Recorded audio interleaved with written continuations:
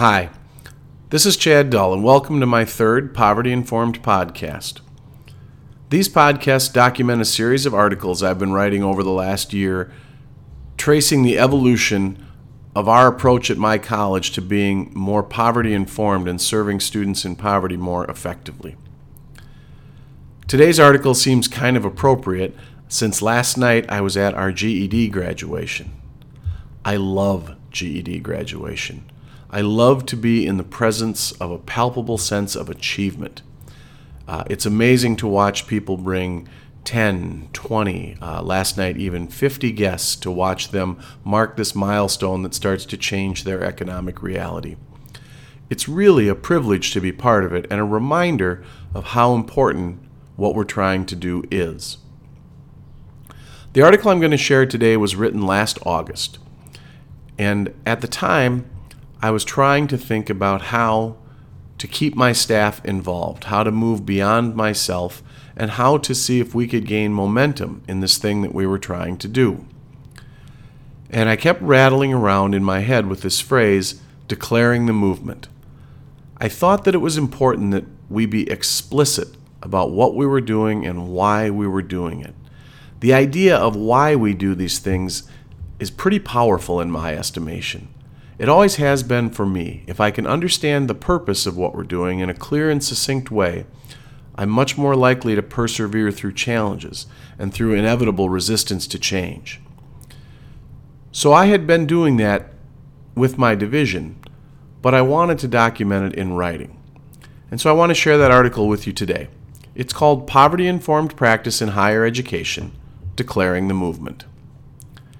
A few months ago, someone sent me an incredible video and article called Turning a College into a Movement about Michael Sorrell, the president at Paul Quinn College in Dallas. He said that his entire college had one goal that defines everything about them: to end poverty. How powerful is that? How brave is it just to say it? It makes you feel guilty for nibbling around the edges. Well, our days of nibbling are over, at least in the corner of the world I lead. But how do you begin? In my mind, step one is declaring the movement, and I'd like to share what our version of that looks like at Western. Words matter, and I couldn't just steal President Sorrell's words, although it was tempting. We don't operate in a vacuum, and I've mentioned before that we follow in the footsteps of colleges like Paul Quinn and Amarillo College.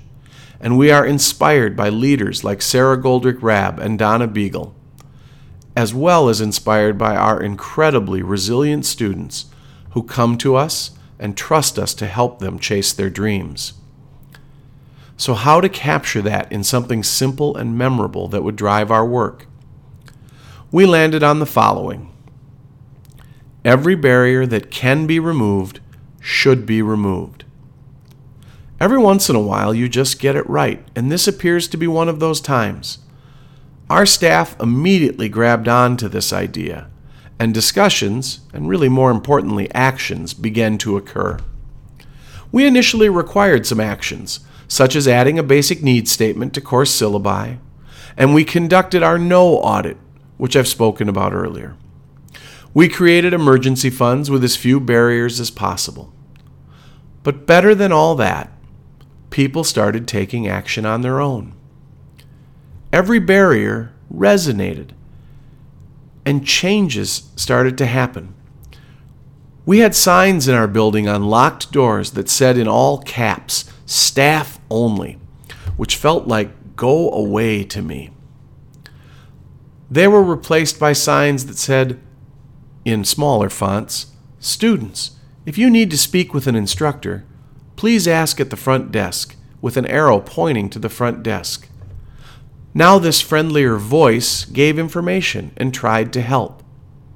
That was a change made by observant staff, not an order from above. Seeds of a movement, perhaps? It might be a small thing, but wash, rinse, repeat, and then you start to change a culture. Starting a movement requires the power of shared language and imagery. At least I think it does. We've begun to use the analogy of plowing the road. We are from Wisconsin, after all.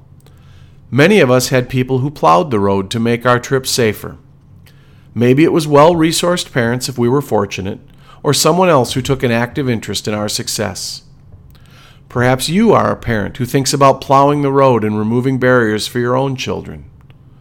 All too often, the people we serve traverse roads that aren't plowed or are partially blocked because of the random circumstance they were born into. How is that fair? How much potential is left in tent cities and hungry bellies when we can do something? Every barrier that can be removed should be removed. Would we do any less for our own children? Would our parents have done any less for us? We have an opportunity to level the playing field, and I think we have an obligation to do so.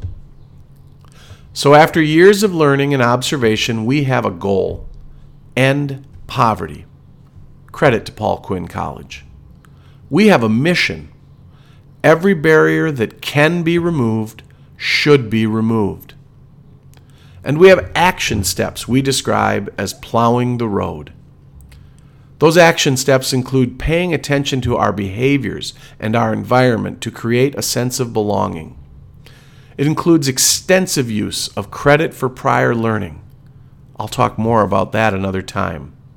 It involves emergency funds to help mitigate the inevitable bumps in the road, and many more actions to be developed. But before any of that, we are declaring the movement and committing to it.